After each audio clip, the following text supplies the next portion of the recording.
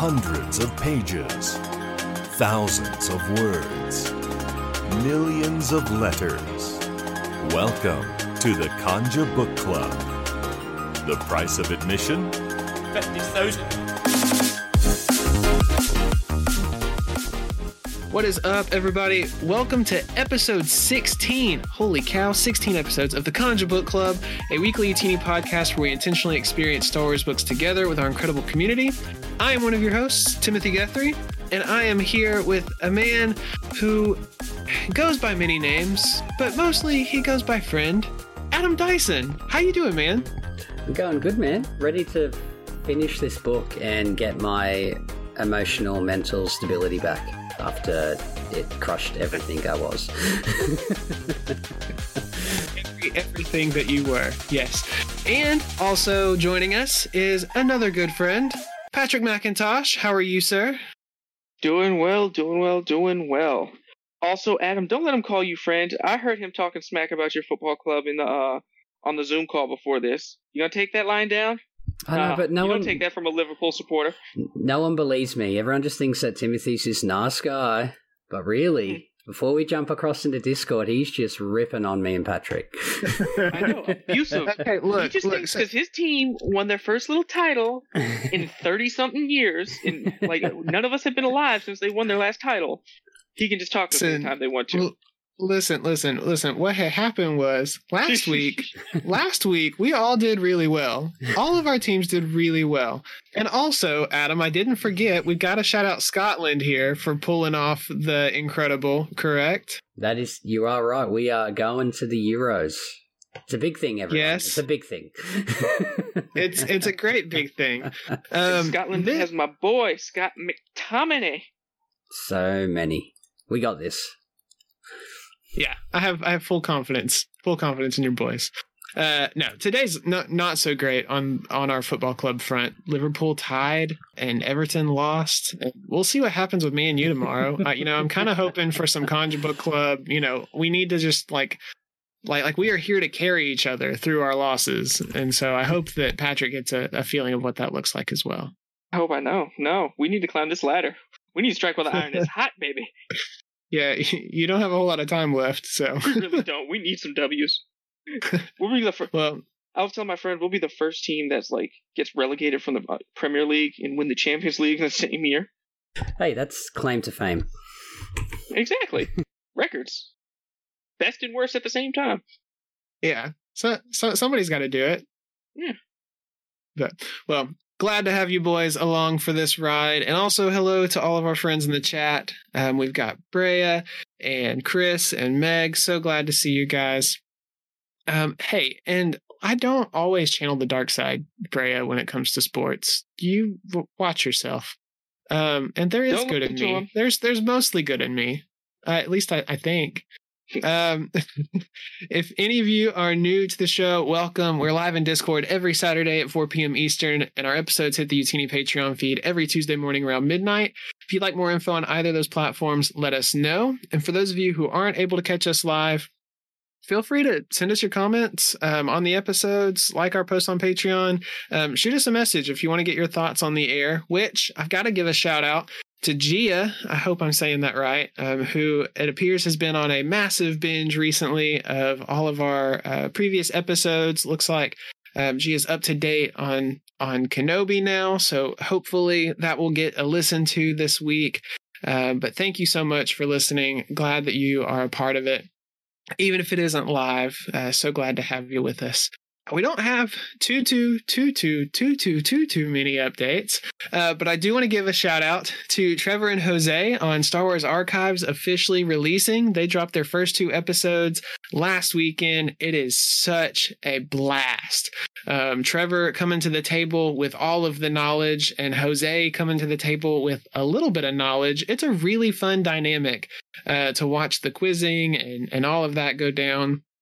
That also brings us up to 8 regular podcasts hitting our Patreon feed. How cool is that, guys? Have y'all gotten a chance to listen to any of them?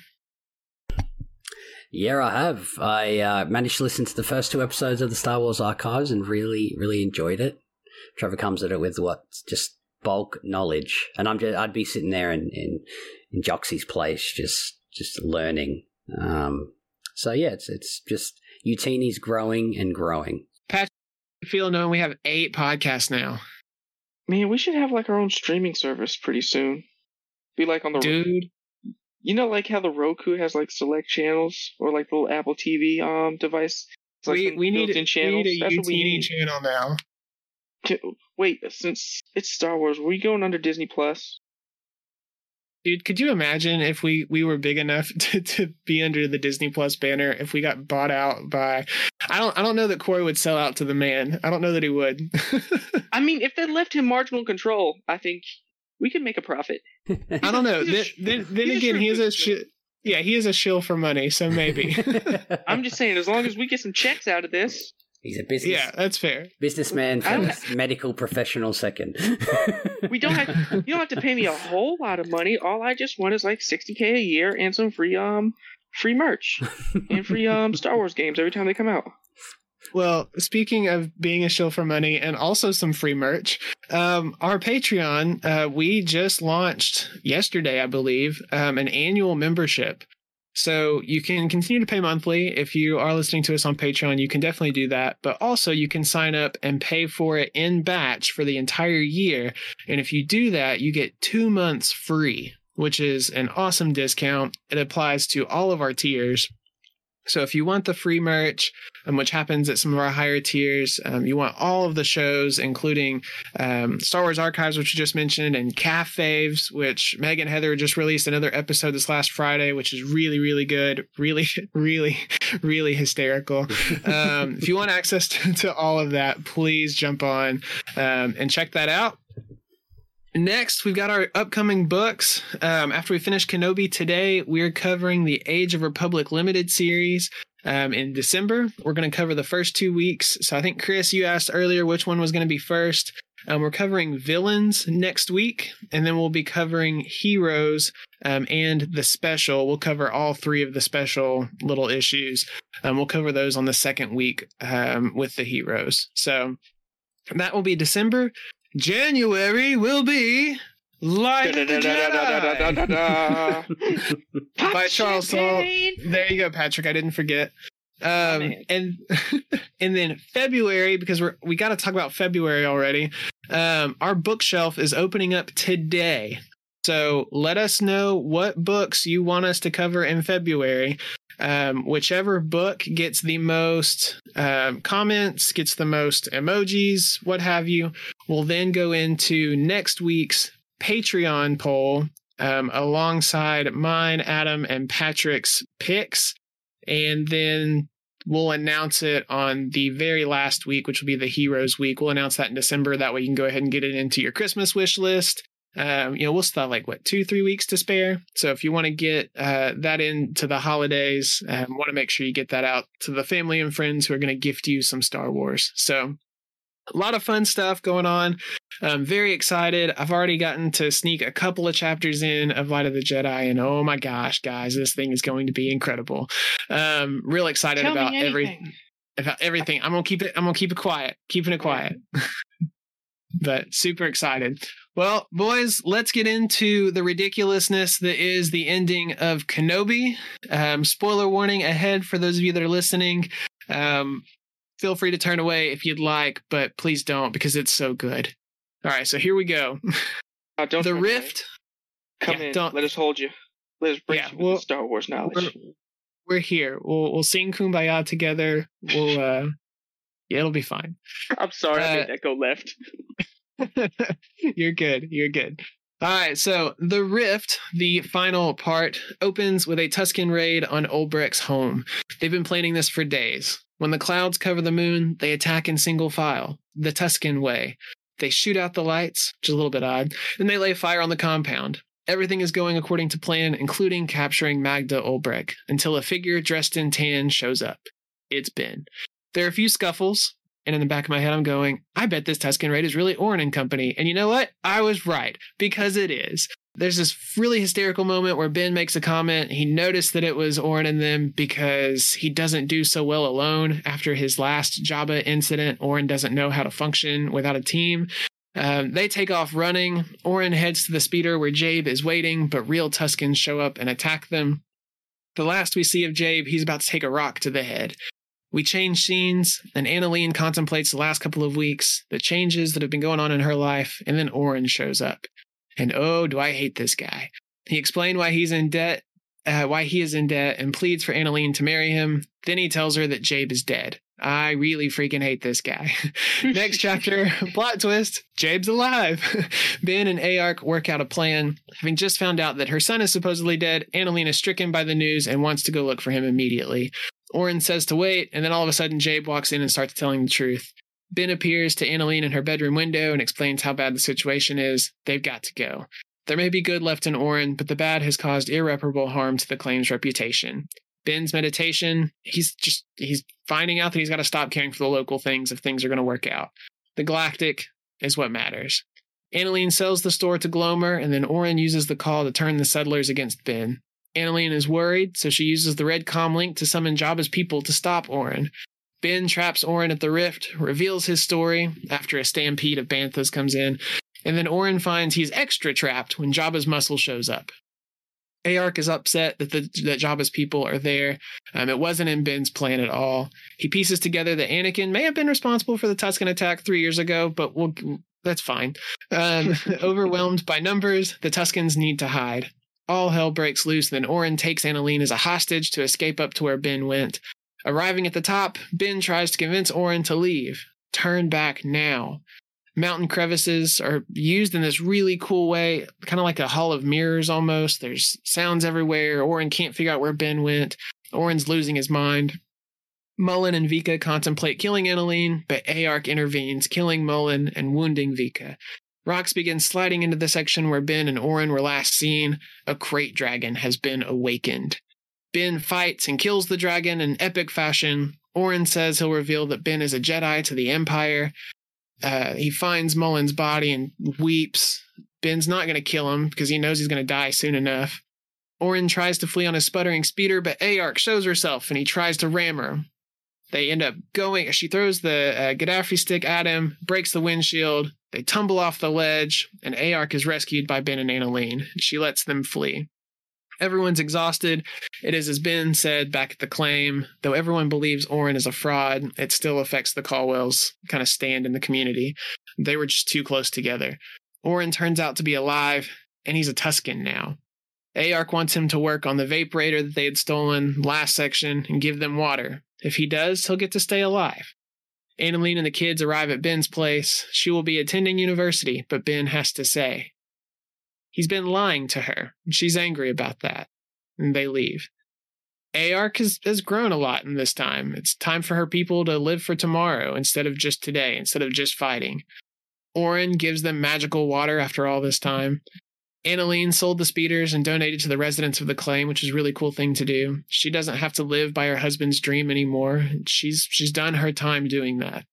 Ben, he might still have some time to put in on Tatooine, but he'll be okay. Annie and the kids are safe. Luke is safe. And one day he'll get a chance to leave the shadowy existence that he's destined to live for a bit. Patrick, opening thoughts. Goes from someone that's just kind of mildly obnoxious to just a full-blown asshole. And I ended up hating that guy so much. Oren is the absolute worst. Like, he's so selfish. Like, ladies, when we talk about toxic men, that's what we talk about right there. Yeah, Oren is the definition of just wallowing, self-pity, just... drag others down with him. Yeah, not at all good. Adam, how about you? What did you think of this opening? It was just...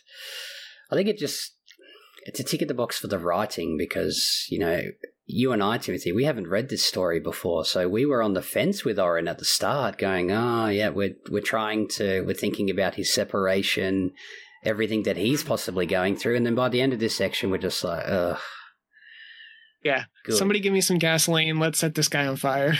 Like, it was just such Not the whole gasoline. It was like it's such a poetic end, though, that Like, it really would have been easy for him just to eat a Gaddafi or get shot with a blaster, but like to be brought into that society that he has both killed members of, manipulated, done all these terrible things, and now he's a member of it. And now he has to live with those choices. They were just such a poetic ending for Oren, and deserved. Yeah. And I'm pretty sure that I asked this question later on here in the show notes, but I just have to say it now. I think we talked a couple weeks ago about how frustrating it is that it seems like people don't get a chance to live through redemption. Like they don't have to suffer for the crimes that they've committed. And I am so glad to see that Oren gets a chance to do that. Right? It just feels good. It just feels really good. Yeah, and like that Ayuk using his skills to bring water to the tribe. You know, that they're willing now to both utilize Oren, utilize the Vaporator. Like it's all coming together. Yep. Well, we get to talk about him quite a bit because he is, you know, the nemesis of this book, really. But let's go back to the beginning of the section, chapter 36. Patrick, did you know the first time that you read this, did you know that the Tuskens that were raiding Ulbrich were not Ayark and her clan? Did you feel like anything was off there? Yeah, when they shot the lights out, that kind of gave me a hint because I was like, that's a military tactic. When you do a night raid, you either cut the power or shoot the lights out to give you cover. And nowhere in the films or any of the other books do they talk about the Tuskens is doing anything, anything sort of like that. They didn't really use guns to begin with anyway, so it was weird they kind of opened up that way, right? Well, don't they use, as in the in-universe term, slug throwers? So, maybe. I think that's right. And they walk in single file to hide their numbers. Yeah, I think it was the over description that kind of clued me in a little bit. Adam, how about you? Did you have a feeling something was a little off here? Yeah, I did, and it's kind of sad to say, but like the brutality of it wasn't there for what we had seen at the start of the book, when the Tuskens had raided that homestead and were willing to kill. We weren't really seeing that on this raid. They were willing to just cause damage, yes, some physical pain, but weren't willing to kill, which just didn't seem in their MO at the time. But then, as well as that, I was also thinking about that it could, maybe they've changed further, like they're willing to use farming equipment now, which is something that they've never done and they've never been willing to do. They destroy on site. But yeah, just the brutality of it, just kind of, it wasn't there. Yeah, it seemed a little too thought out. Yeah, I think a little too planned. Yeah. Well, getting to watch Oren, who again I absolutely despise, getting to watch him, wrestle with his new life was great. How did you feel trying to, watching him, Adam, try to explain everything that went down when he's back at the claim? I felt absolute pity, not necessarily for him, but I don't know. It was tough. What'd you think? It was just that old Simpsons quote, like, dig up, stupid. Like, he just continued to make a horrible situation even worse for himself. And as the viewer, you're just like, oh, man, come on. Like, just stop. And then not only that, like, it then went into manipulation and, like, I'll marry your daughter. Like, you are a grade A douche canoe, and I can't wait for something terrible to happen to you. Yeah, exactly. Also, that is one of my favorite underrated terms to call people I don't like. But Patrick, he wasn't even going to lead with the fact that Annaline's son had died. How messed up is that? That is the epitome of narcissism, selfishness, and just god-awful human being that he was. Like, let's not also top, like you said with Adam, not top that off that her son is dead, but, oh, I'll marry your underage daughter. Like, what? Like, hold up. She's still 17 in this book. Yeah, the whole thing's just skeezy. Yeah, it's like, what type of slimo are you? Yeah, I very rarely do I ever feel like I've read a book with a character in it that literally makes my skin crawl. And I did not feel great reading this. Adam? Yeah, like before I read this book, I thought that I didn't know much about it. I made sure I didn't know much about it, so I thought, it'd just be a standard HUD affair. But like the villain was just so well done that it's not like your standard gangster rides into town, shoots up the town, etc. But like he literally made like your skin crawl. Like that is just a different level of villain, especially at this point where it's like we've been riding this, it's going high, like he's getting worse and worse, and then this conversation just skyrockets. Like then we see exactly who he is. Yeah, it was a very grand reveal. Patrick, you have anything else you want to add? And to like go off of what Adam was saying, with this, it's not like you said, it's not a gangster that just rides into town, but in a lot of ways, the gangster starts off as the good guy. If you look back to like the part 1 of this novel, of where he's the hero, he saves the town from everybody, and he's like, the glue of the community. And put a little glue remover in there, and we see what happens. Well, that's one of the interesting things I think we see at the end, right? Is everyone rallies alongside him to go and try to capture Ben, when he flips the switch on them. But then it's also like they're not surprised to hear that he's done these things to them also. So it's like, he's the local hero and everybody kind of believes him, but they're also like, oh yeah, that makes total sense. It's very, very fascinating. But let's flip over to Ben and Ayark here, because in chapter 38, they start to work out this plan. And I was kind of surprised that Ayark put up with Ben as long as she did. Patrick, did that shock you at all? Like she seems a little unsure about him still, but she's willing to push through. What'd you think about that? At this point, I wasn't, because after the first encounter with him and her, when she finds out that he's the Jedi, I think she realized his power and was like, you know what? He's not here to harm, to hurt. Like, she could feel his intentions almost. That's what it always seemed like. So, and he always showed his true intentions and his calmness to her. So she was willing to go with somebody, she knew wasn't going to hurt them or cause them harm. Plus, she respected his power from the beginning. Yeah. Adam, you have anything you want to add there? Yeah, definitely. I think there is that this individual is incredibly powerful, and that comes into play. And she's also dealt with Sharad Het as well. So she knows. I think it'd be a little different. Like, I think it'd just be purely on that fear base if she hadn't already had dealt with what she sees as a wizard before. It's that experience. Yeah, it's a little bit more familiar, so she'll roll with it until she kind of hits a breaking point, which it seems like she's got a pretty high tolerance for now, which is great. Yeah, definitely. So, again, just another really well-written character where we think at the start of this male brute warlord, but it's completely different than that. So, another strong character, strong writing.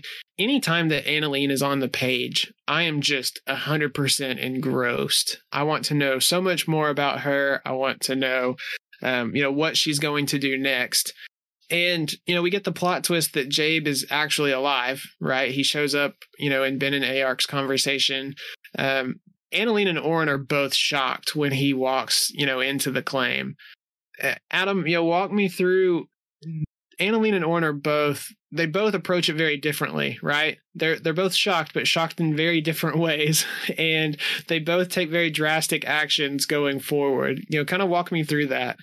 Yeah, just, in the end, I just saw that Annalene it'd be like a ghost. Like, she was still coming to terms with, like, the fact that Oren just arrived, your son's dead. And then, Oren tries to move on as quickly as possible because Oren is a selfish bastard and just wants to save Oren. But for her, like, you've just found out your child is dead, your boy, and she's probably still, like, it would have been like seeing a ghost and then becomes maternal from there. Oren, though, all I just see is, again, someone trying to protect himself. He just doesn't want the fact that he has raided all these places himself to just come out. Right. Again, it's just the most important thing to Oren is Oren. I thought it was absolutely fascinating that he's like, I know I just told you your son's dead, but let's go wait till morning to figure out what's going on. Yeah. Like he doesn't get it. And I feel like there's a detachment there with his own kids where he's probably not going to care if one of them ends up, dead like this. Yeah. It's like he's got himself to worry about. Exactly. And it goes into the point that we are going to get to that very thing later. And even in his grief, there's that part of you that doesn't believe that that it is entirely sincere, because Oren is number one for Oren. And this whole scene in the store just screams that at you. Patrick, did you catch anything in the differences in the way that they approached the fact that Jade was alive? Anything you want to comment on there? Not really. Adam summed it up perfectly. That Oren was only caring about Oren, and he didn't seem to actually care about his own kids. Honestly, when you think back on it, you look how he let his daughter drink until she just fell out somewhere, and that the son was just a moronic bully. Yeah, he didn't care about neither one of them. Well, after Ben, shows up in Annaline's window, which, let's be honest, was a little bit weird. After that happens, and he convinces Annaline to leave, he decides in his meditation, you know what? Let's forget about balancing the local issues and the galactic issues. We don't need to worry. We'll let the local affairs take care of themselves. Do you think that sticks? Do you think that holds up with what he's wanting to, his end goal, I guess? Like, was that a good call on his part, Patrick? Yeah, and it also gives him a more focus on the end game of making sure Luke is trained and raised properly and makes it safe to his adulthood, instead of because God forbid what happens if you get involved in some other local HUD affairs or something like something balloons that's even worse than you thought it was going to be. He could have ended up dead in that, and he would have sacrificed the long game for not just him and Luke, but the galaxy, the rebellion, and everybody in that cause over dealing with some local issues. Adam, how about you? I feel like this was kind of a rash decision on his part. Do you think this was a good call for him to think, yeah, let's let the local things take care of themselves? Yeah, it'd be pretty hard, I guess, going from a galactic mindset to a local mindset. But yeah, it's just for these inhabitants, like, this is a galactic problem for them. It is galactic importance in their mind. Like, it's the most important thing that's happening right now. They don't care about the Empire. They don't care about the Republic. They're just, what's happening in the Oasis, that this directly affects me and my ability to live. So, again, it's just, like, we didn't, something, to bring up is, like, he's having to make these decisions himself now. He doesn't have the foundation of the Order. He doesn't have the Jedi Council telling him what to do.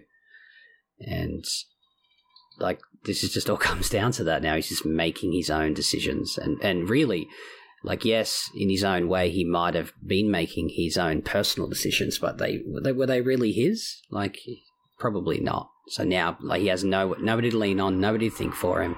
It's just him. Yeah. And, like, I would love to say that was my thought, but that came from a much smarter person than me.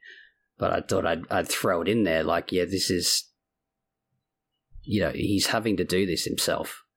I wonder, do you think that's a lesson that Qui-Gon is trying to teach him? Because he's not responding. I don't think that Obi-Wan's doing it wrong.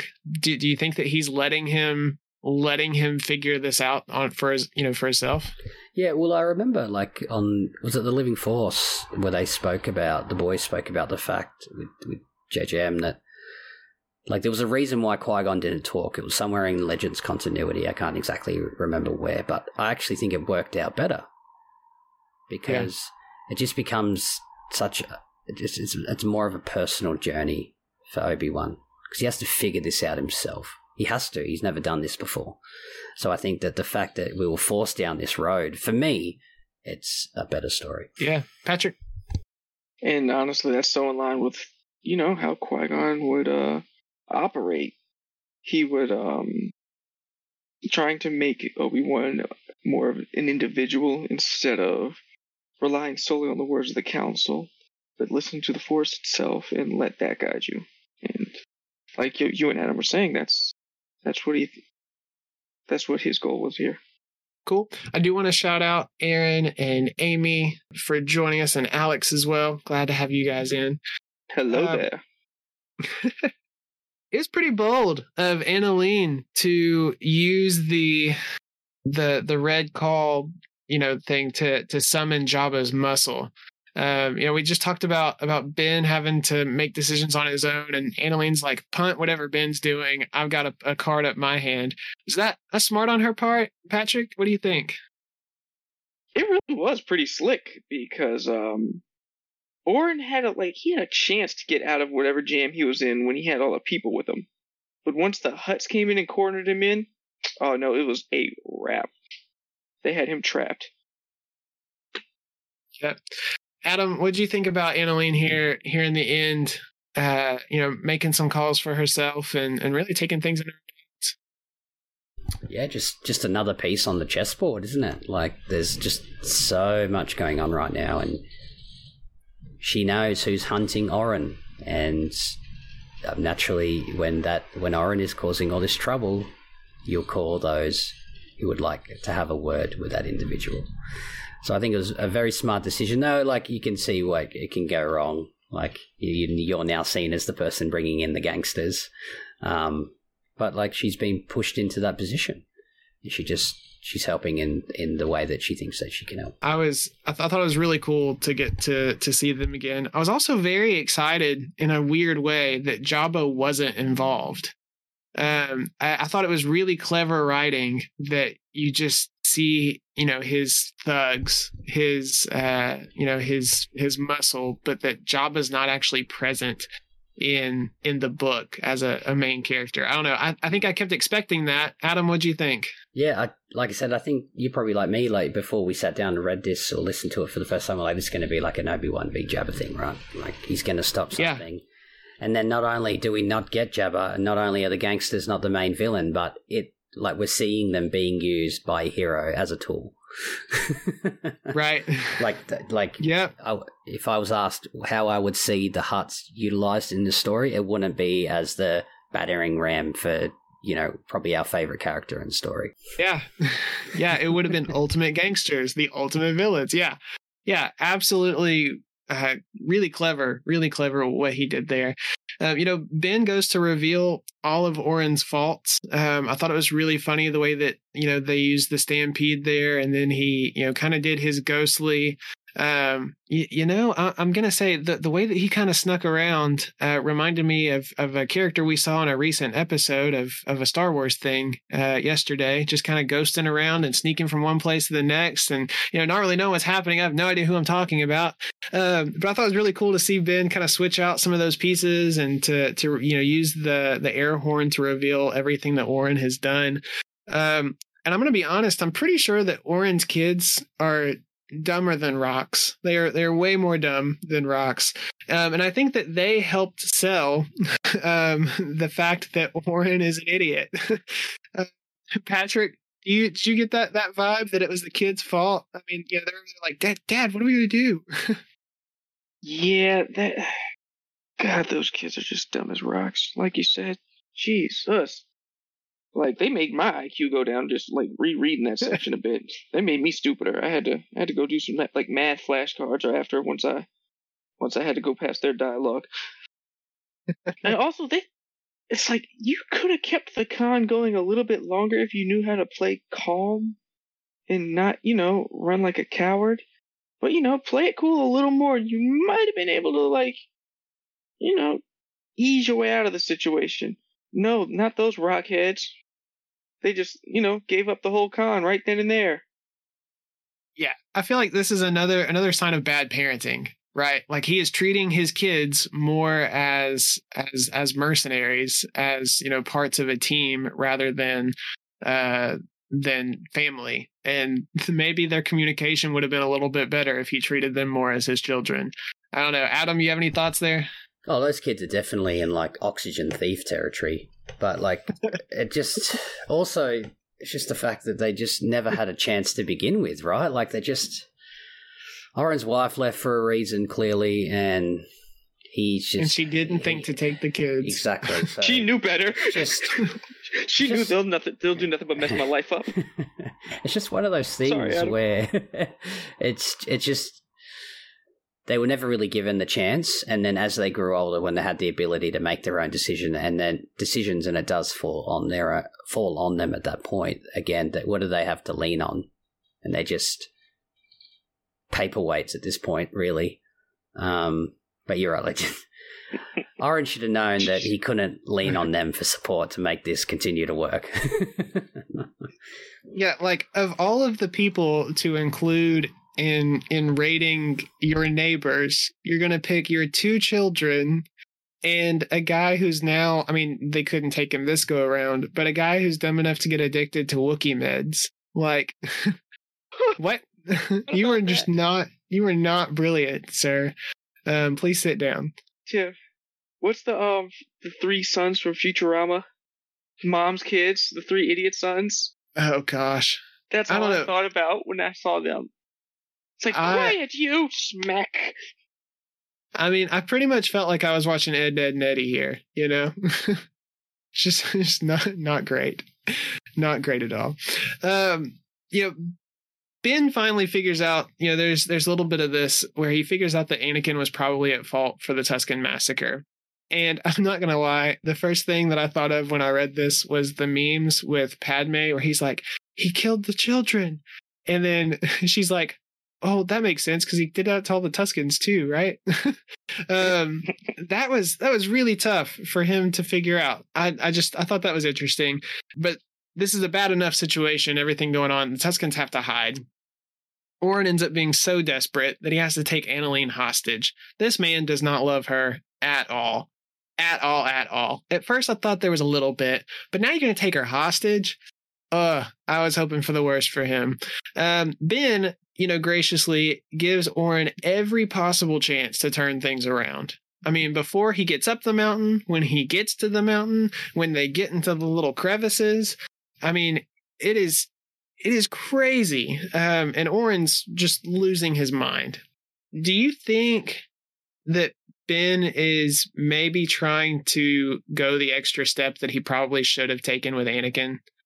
Do you feel like maybe he feels guilty about letting Anakin go bad, that he's going to go the furthest he possibly can to get Oren to turn around? Do you think that's weighing on him at all in this decision to, you know, there's some extra effort there, Patrick?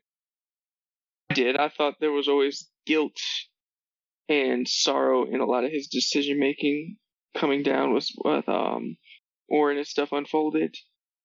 And yeah, he always did like try and give him just like that extra, just like, you don't want to do this, you don't want to do this, don't do this, no, stop, don't do this. And I wanted him to just, you know, snatch Oren up by like the scruff of his shirt and just slam him against a rock and, you know, tell him, show him what his real name is. But yeah, I think that like that sorrow and that just that sense of loss that he had with Anakin is still so fresh that it made him overcorrect the opposite way.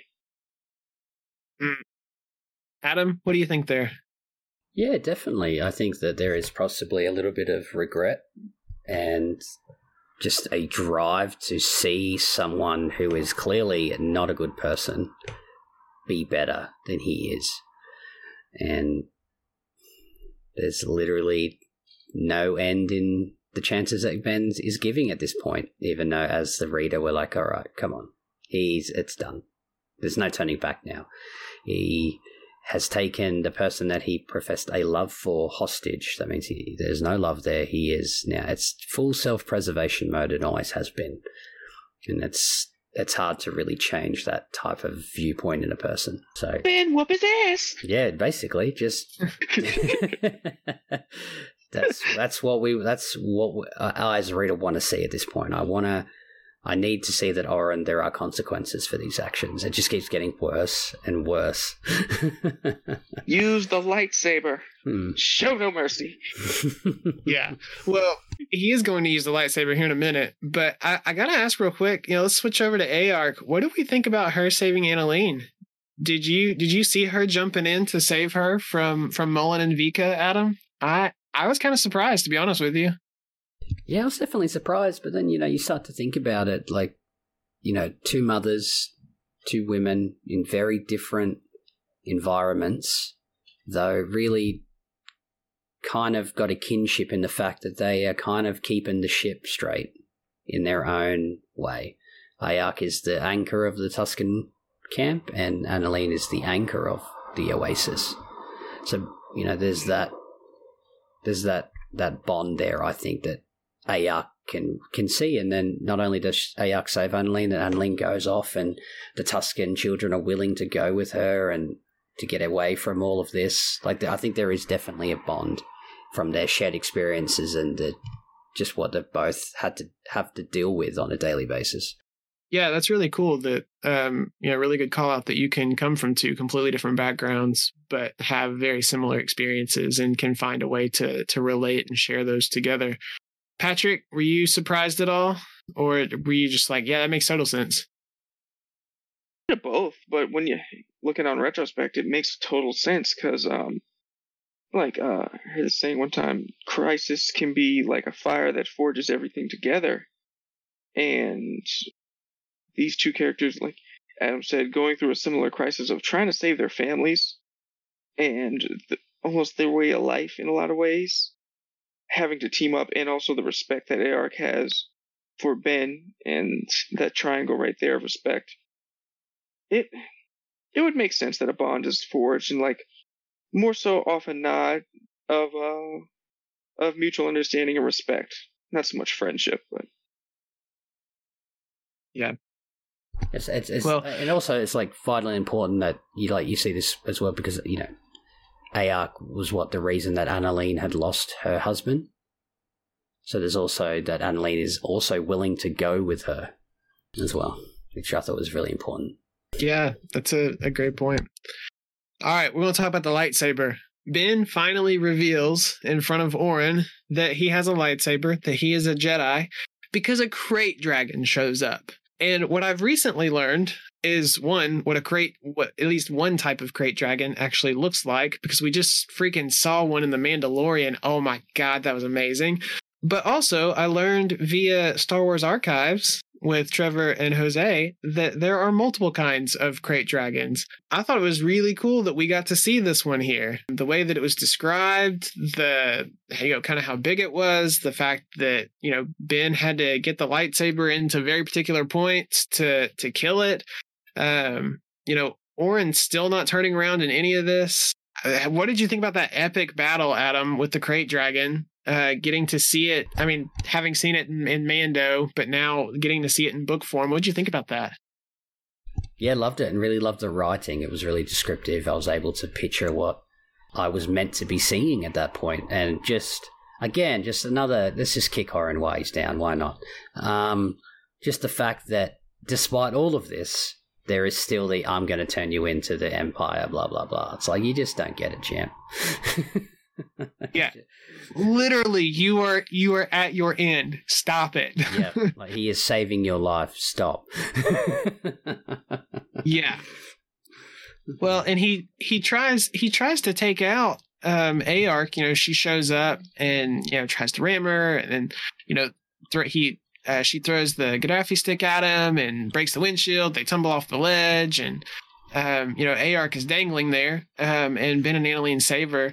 I thought it was a really cool moment that Ben was like, you want to live, remember? Like, don't let yourself die here. Like, you got a clan and a people and children to look after. Patrick, what did you think about that callback to remember you want to live, right? That was a touch in the feels. I don't know why, but that just hit me. It hit me a whole different spot in my chest and my feelings. I was like, oh, yeah. Don't forget, live for the children, please. Yeah. I thought it was really, really cool that, if anything, I think it kind of solidified for Aark, one, that Ben is attentive, that he's there for a reason. He means what he's saying. And I think it shows another little bit of Aark's growth. I mean, she's grown a lot in this book, that she's willing to kind of to push, and to fight for something else, to not just give up because it was a worthwhile defeat, I guess.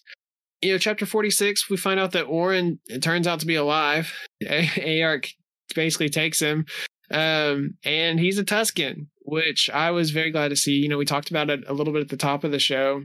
Adam, what did you think about that decision to make him a Tusken, and then the fact that he made magic water finally? Fitting, right? Yeah, definitely. I thought it was a great ending to his story. I felt no pity.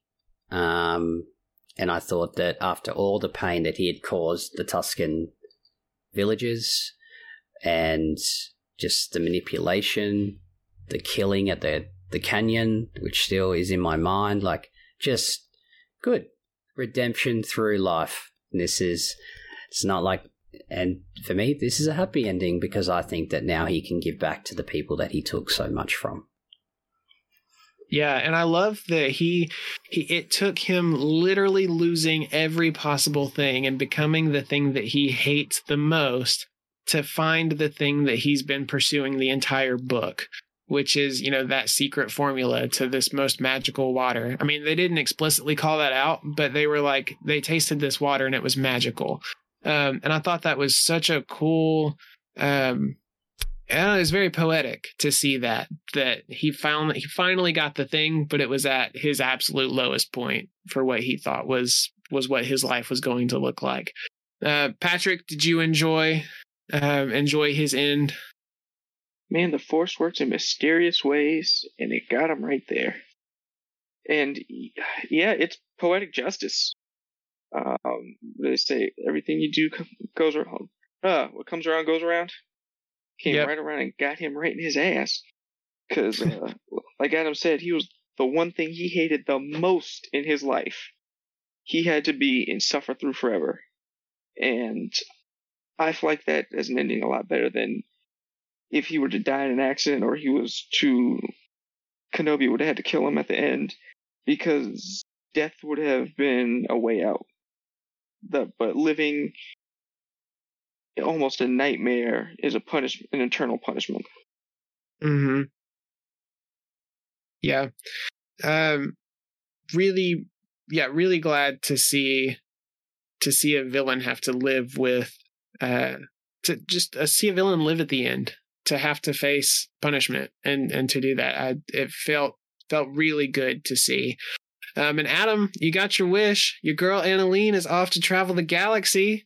We talked about that, a couple weeks back, that really all we want for her is just to leave. And she does.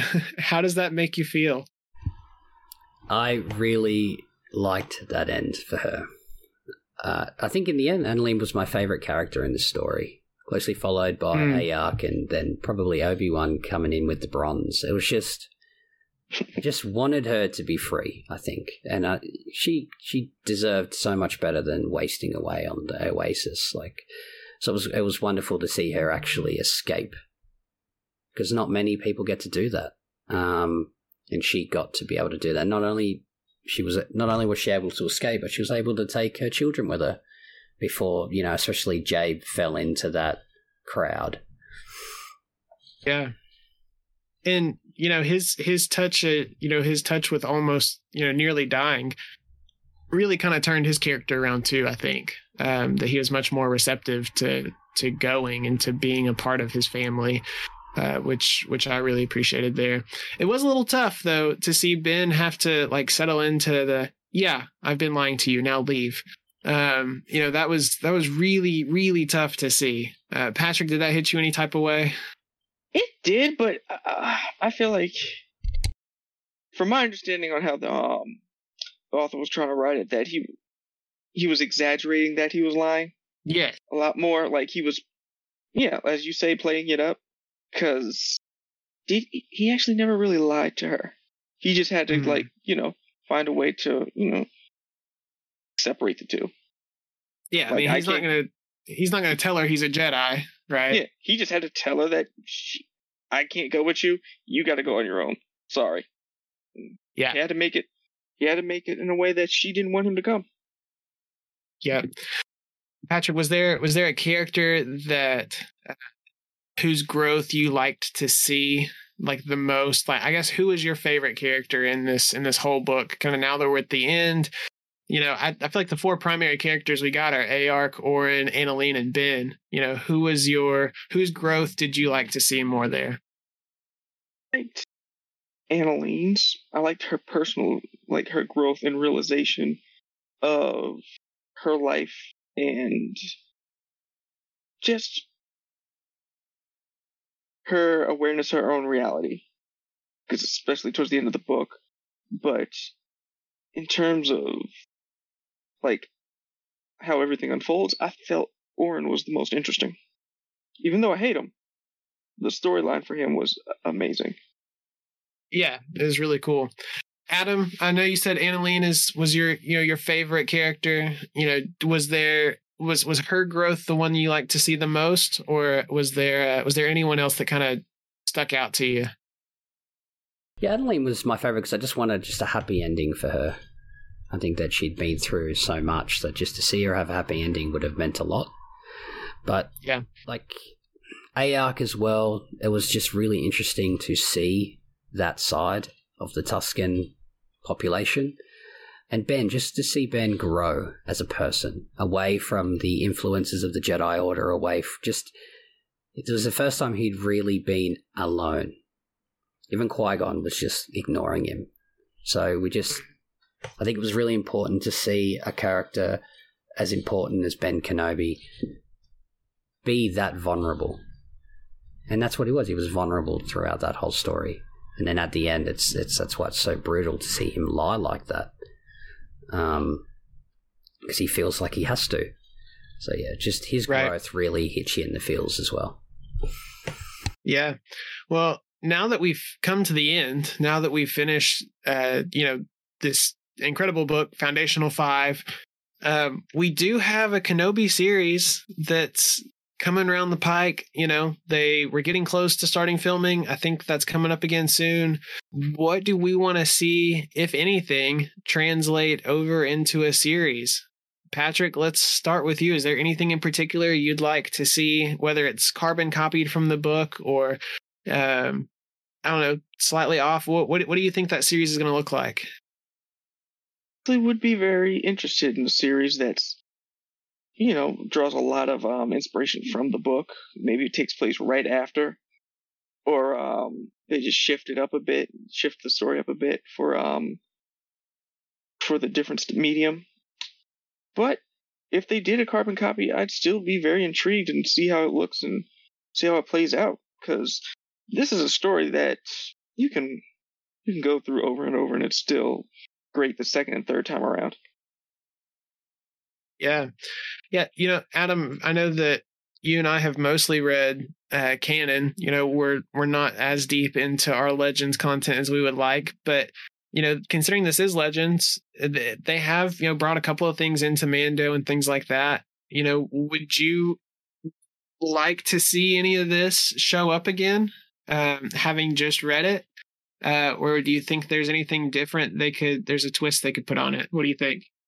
I'm always open for new storytelling, but I really do think that this story would just translate so well into a live action scenario.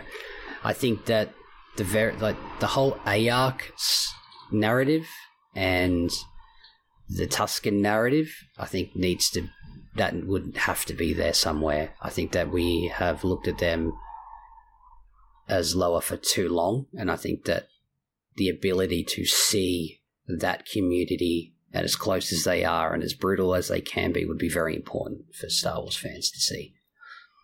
Not just the individuals jumping up and down with their rifles and their Gaddafis. Like, we've seen that a little bit in The Mandalorian, but like a mini-series with Obi-Wan there dealing with his trauma, as we then see the Tuskens having to deal with him and deal with everything else going around them. I'd love to see that. Yeah, I think I'm right there with you. That was the thing that I was most excited about reading in this book, and the thing that I was really stoked to see in Mando, where they're working on developing the sign language with the Tuskens and all of that. And I would like to see that get its full dedication in a series. There are a lot of conflicts, and yeah, definitely some very similar things they could do. Bring in some other cartels, maybe.